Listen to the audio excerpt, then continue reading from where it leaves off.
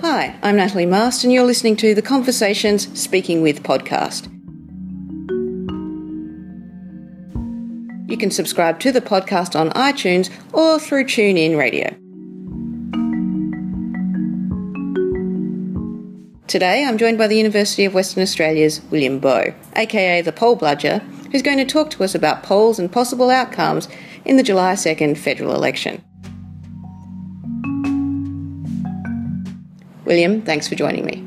Great pleasure. Let's get straight into it. The government currently holds a 19-seat majority in the lower house. 5 weeks out from the election, what are the polls telling us? Does it look like there's a nationwide swing against the coalition large enough to see the government change hands? It looks like there's a nationwide swing against the coalition.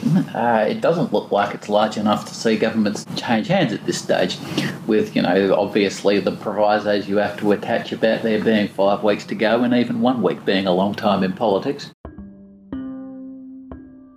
Most of the polls that you'll have been seeing in the media have been saying 50-50. Occasionally they might have Labor a little bit ahead, but in aggregate the trend of the polling is 50-50. Now, that's great news if you're a journalist writing up a poll, because you can point to that and say that it's a cliffhanger, and everyone loves a cliffhanger. Everyone wants to keep their readership tuning into the next exciting episode. So that's been good from a journalistic perspective, but from an electoral perspective, 50-50 is unlikely to get Labor over the line. Labor have an intrinsic disadvantage in that it is they who are trying to unseat sitting members in order to win seats. If you've got a sitting member in your seat, that's a nice little boost to you, and it's a little hurdle that Labor needs to overcome in all of the seats that it most needs to win. As they discovered in 1998, under very similar circumstances to this time, you had John Howard brought the coalition to power in a landslide, just as Tony Abbott did in 2013. In 1998, there was a big backlash against the Howard government at its first election. It was very dangerously attempting to bring a GST in as its main policy platform. And Labor won the two-party preferred vote, but they didn't haul in those seats that they needed to win. Of course, as we all know, John Howard remained in power for another 9 years after that. Fundamentally, the reason that he was able to get over that hurdle in 1998 was that he had all these newly elected sitting members fresh to the electorate. They'd build up a name and a profile within their local community for the first time. They were contesting their seats as sitting members for the first time, and the Labor candidates in a number of those key elections just weren't able to do enough to get over the line, and John Howard managed to win the election despite losing the national vote. And while I don't want to formally concede defeat tonight, I do have to tell you it would be difficult for us to reach a majority position from that position. And therefore, I think a win by us is unlikely. But I can say this. This is the biggest number of seats won by a first-term opposition party in this country ever.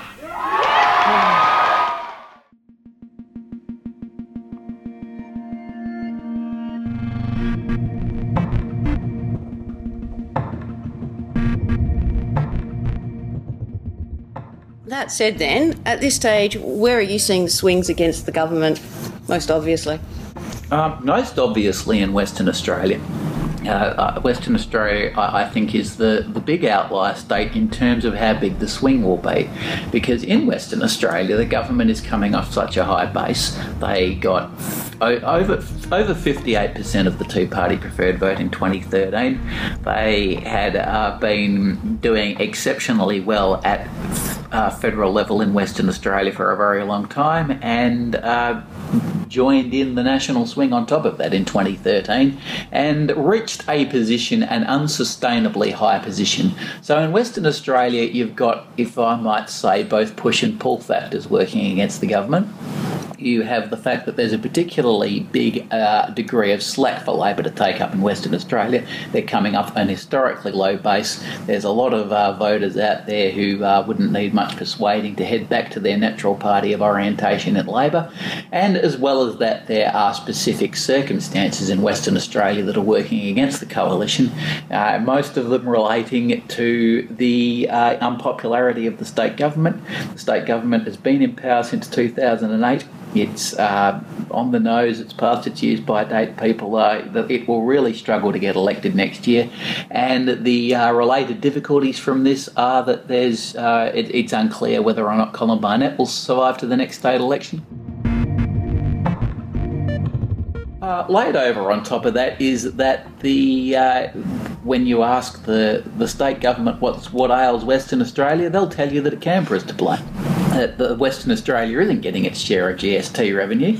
So this adds up to a really unhelpful set of messages for the coalition. You've essentially got the state government telling you that all their problems with the federal government, so you've got a strong cue there not to support the state coalition from their own party. We actually had in Western Australia the state treasurer here, Mike Nahan, basically coming out and say that you should vote for D.O. Wang, the Palmer United Party senator, which was obviously extraordinary. So, you've got a fearsome impression of disarray for the Conservative parties in Western Australia in a way that doesn't have a clear parallel elsewhere. You've got federal and state issues working against the coalition, and you have got the fact that Labor are coming off an unsustainably low base.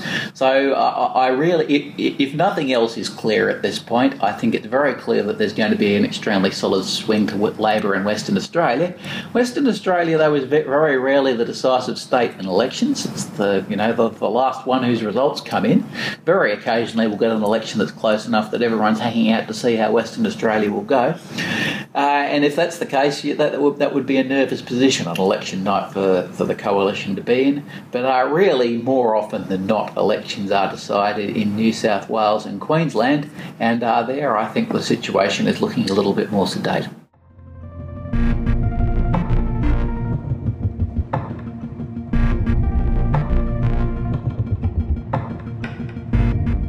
So other than Western Australia, are you seeing local issues playing a larger than expected roles within any of the other states?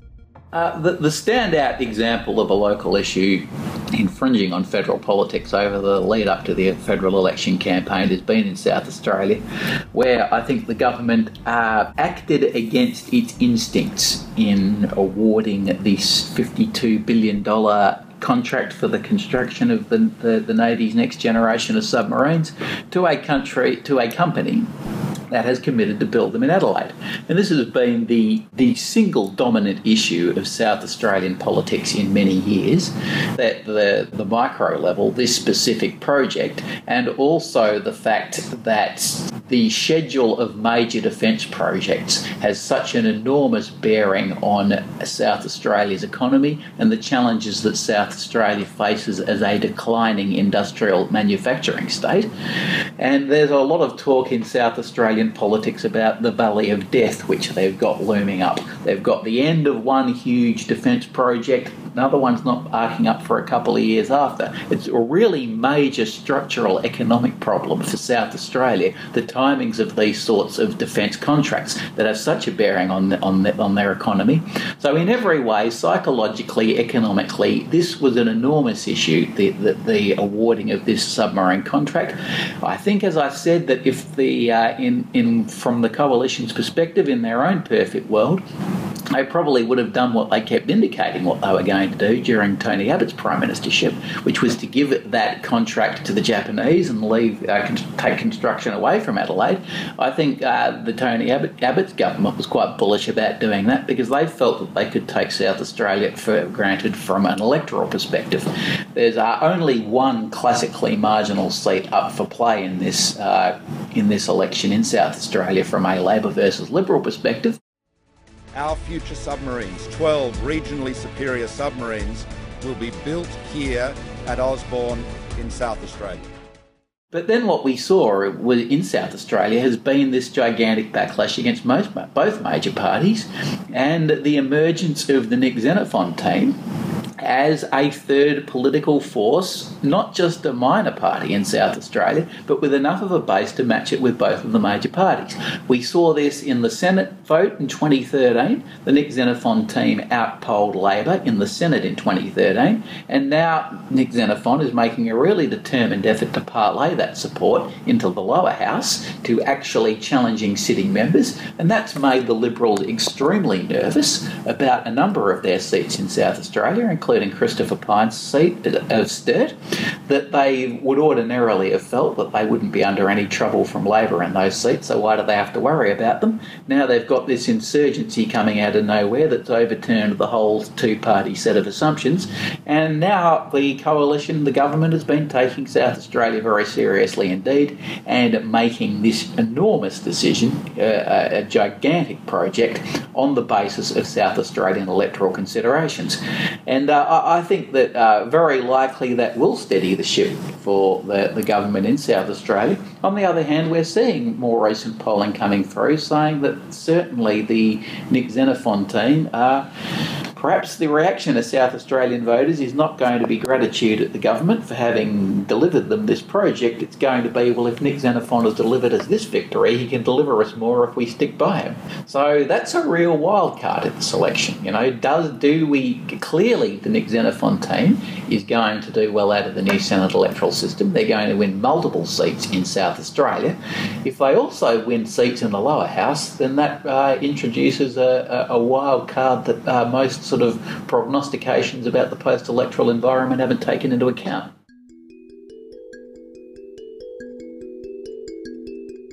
So last night I argued in the conversation that I thought Bill Shorten had won the debate, but his victory was unlikely to swing many voters. At this stage, what is likely to impact on the undecided? It's telling that the leaders' debate happened when it did, long before the election, and with plenty enough time for everyone to forget about it by the time the election comes around.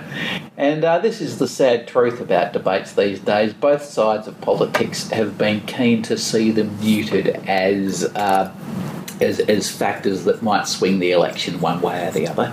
So we're seeing them held early in the campaign. We're seeing them, both parties are quite happy for them to not be telecast on free-to-air television, or at least to see them be outrated by My Kitchen Rules or whatever it was last night that so many more people were watching than the debate. It runs against the instincts of modern smoothly managed professional politics to have a wild card in play. They both want the event to be stage managed. They want it to set it up with rules so that they're unlikely to be tripped up by any unpredictable occurrences. So yet again, we saw a debate which all of the commentators could quite reasonably say afterwards, well, that was boring. That was a 0-0 draw. No one took blood. No one made any stuff-ups. It was a non-event. It's been so many years since we last had a debate about which that couldn't be said. That's the way the parties like it. And they just basically want to be able to say, look, we didn't shoot the contest. We weren't afraid of a debate. We had a debate. I thought it was a good debate. Now let's move on and move to a more sort of stage-managed campaign process. So in terms of what might swing the election, basically what's going to swing it is nothing that's happening over 5 weeks before it's held. We've got, the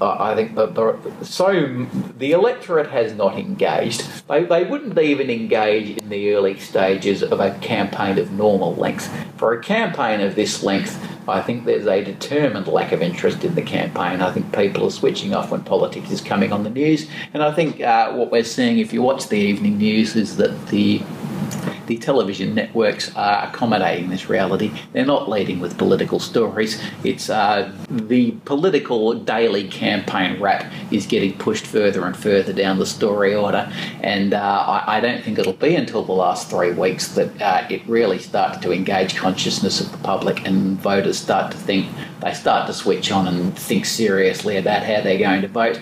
And that's when the campaign's going to begin in earnest. That's when we're going to get the serious showpiece policy announcements that the parties hope will swing it. And also I think that's when the mass advertising is going to begin in earnest. We've seen very little advertising in the electronic media to this stage because clearly, they've got limited war chests and it would be a waste of money to go this far out. I will be really interested to see what the advertising strategies look like later on, how positive they are, how negative they are, the precise attack lines that they used. So far, we've seen none of that. You watch the evening news, you are not being bombarded during the commercial breaks with attack ads, and until you do see that, I feel like we who are watching the campaign only really have half a grip on what it's about because it hasn't begun in earnest yet.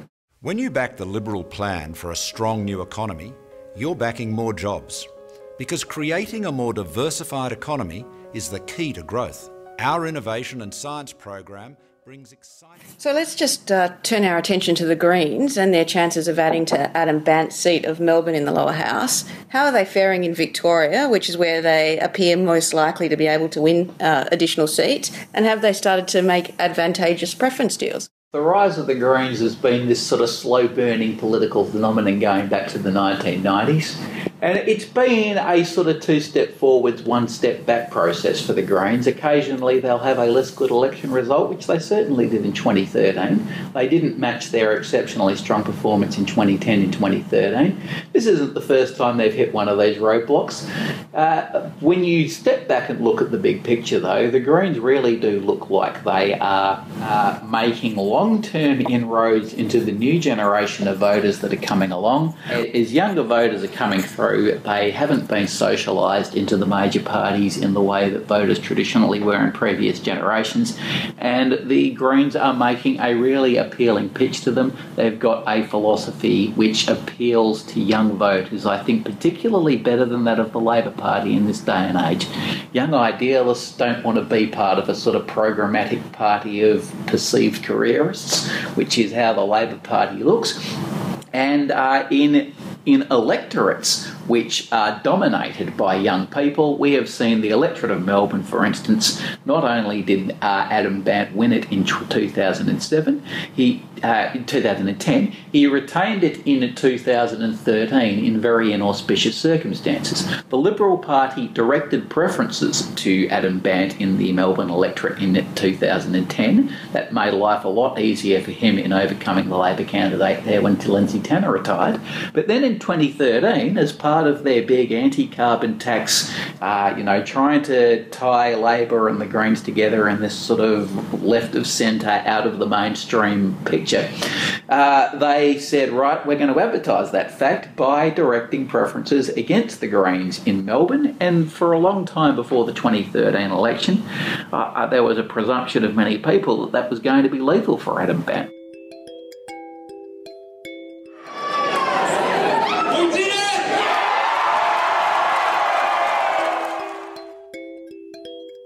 But it wasn't. He increased by 10% on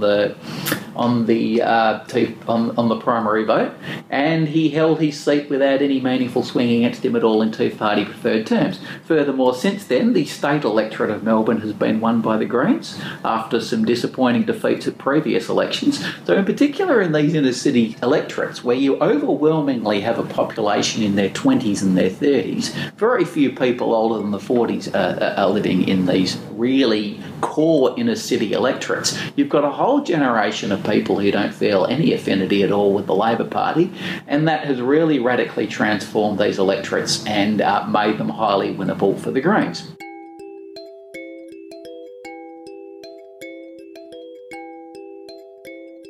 The difficulty the Greens always have, though, is that they are faced against entrenched and, in many cases, sitting members from the Labor Party who are very popular on the left. So in terms of a sort of state-by-state analysis of how the Greens are going, in New South Wales, I'll be very surprised if they win any seats in the lower house, because their obvious natural target electorates there are Sydney and Grayndler. They're held by Tanya Plibersek and Anthony Albanese. whatever it is that people think about the Labor Party on the left, they are huge fans of those members, and I don't think they're going to knock over those seats until those members leave. It's a different story in the Victorian electorate of Batman, where Labor's member there, David Feeney, is certainly not a hero of the left, and he's had all sorts of trouble during the campaign. So I think that's the big show for the Greens. I'm certain Adam Bandt will retain Melbourne. The question becomes, do they win that second seat in Melbourne as well? It's amazing how powerful a piece of paper can be. This federal election, your vote will help shape Australia. Voting rules for the Senate have changed. You'll have new ways to decide your preferences on your white Senate ballot paper. You can either number at least 6 boxes above the line for the parties or groups of your choice, or you can number at least 12 boxes below the line for individual candidates of your choice.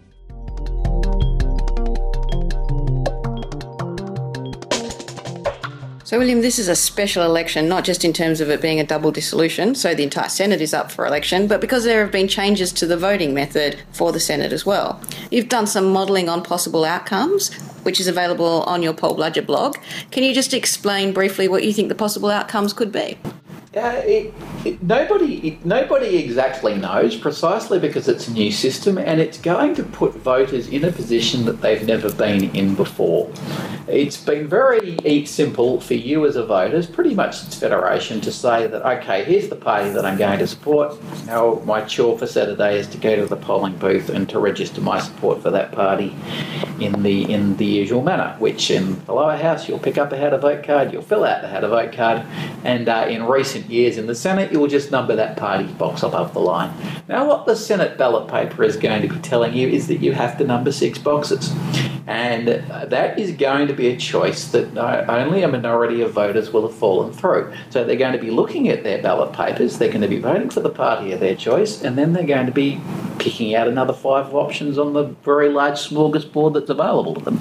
And we don't know exactly how voters are going to behave in those circumstances. Many of them will undoubtedly be guided by a how to vote card, at least for the major parties.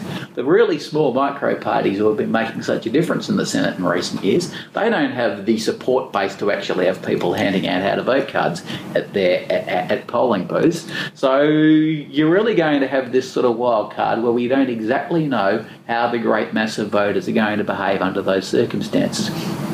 Nonetheless, if you make a few what I hope are reasonable assumptions about voter behaviour, then the fact that we are in a double dissolution election means that those 12th seats are still a possibility for smaller parties, if not quite parties on the Australian Motoring Enthusiasts Party level of insignificance. They got elected from 0.5% in Victoria. I don't think we're clearly not going to be seeing victory from 0.5% of the vote anymore, but we certainly might see victory from about 3% of the vote.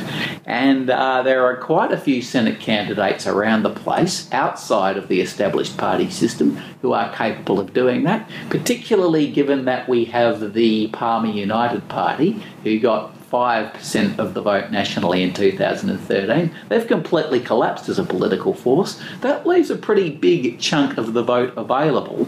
It frees it up for other micro parties and, independent candidates running in the Senate. So, a lot of parties that maybe only got 2% last time, now they're going to get 3%, and they get a little bit more on preferences if they're the kind of party that does well on preferences. So I think in a lot of states, that 12th seat is still going to go to a couple of outsiders, and we're still going to see a pretty unruly crossbench from the government's perspective. The one thing that is easy to predict, though, I think, is that the Nick Xenophon team is definitely going to win multiple Senate seats this time, most likely 3. And that is going to perhaps make life a little bit more manageable for the government, to the extent that there will be a broadly mainstream party in charge of a block of 3 votes. It won't quite be herding that as many cats as they used to, but they will still... I don't think that the coalition Senate numbers are going to substantially improve. They've got 33 at the moment. They're going to come out with about the same. They're still going to need to get as many crossbench votes as they used to, but because that crossbench is going to be given a little bit more structure by that Nick Xenophon block, things are going to be marginally marginally easy for the government. But if the government thought that they were going to hold a double dissolution election under a new Senate system, reset the Senate, and go back to the good old days when the Senate was a lot, managing the Senate was more straightforward, I think they're going to be broadly disappointed.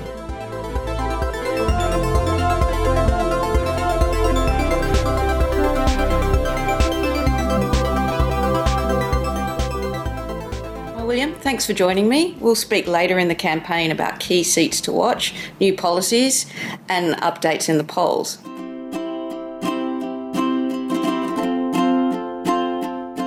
Thanks to everyone for listening to the Speaking With podcast. Just a reminder, you can subscribe to the podcast on iTunes or through TuneIn Radio. If you like this podcast or have ideas or suggestions for the Speaking With series, please leave us a review or comment on iTunes.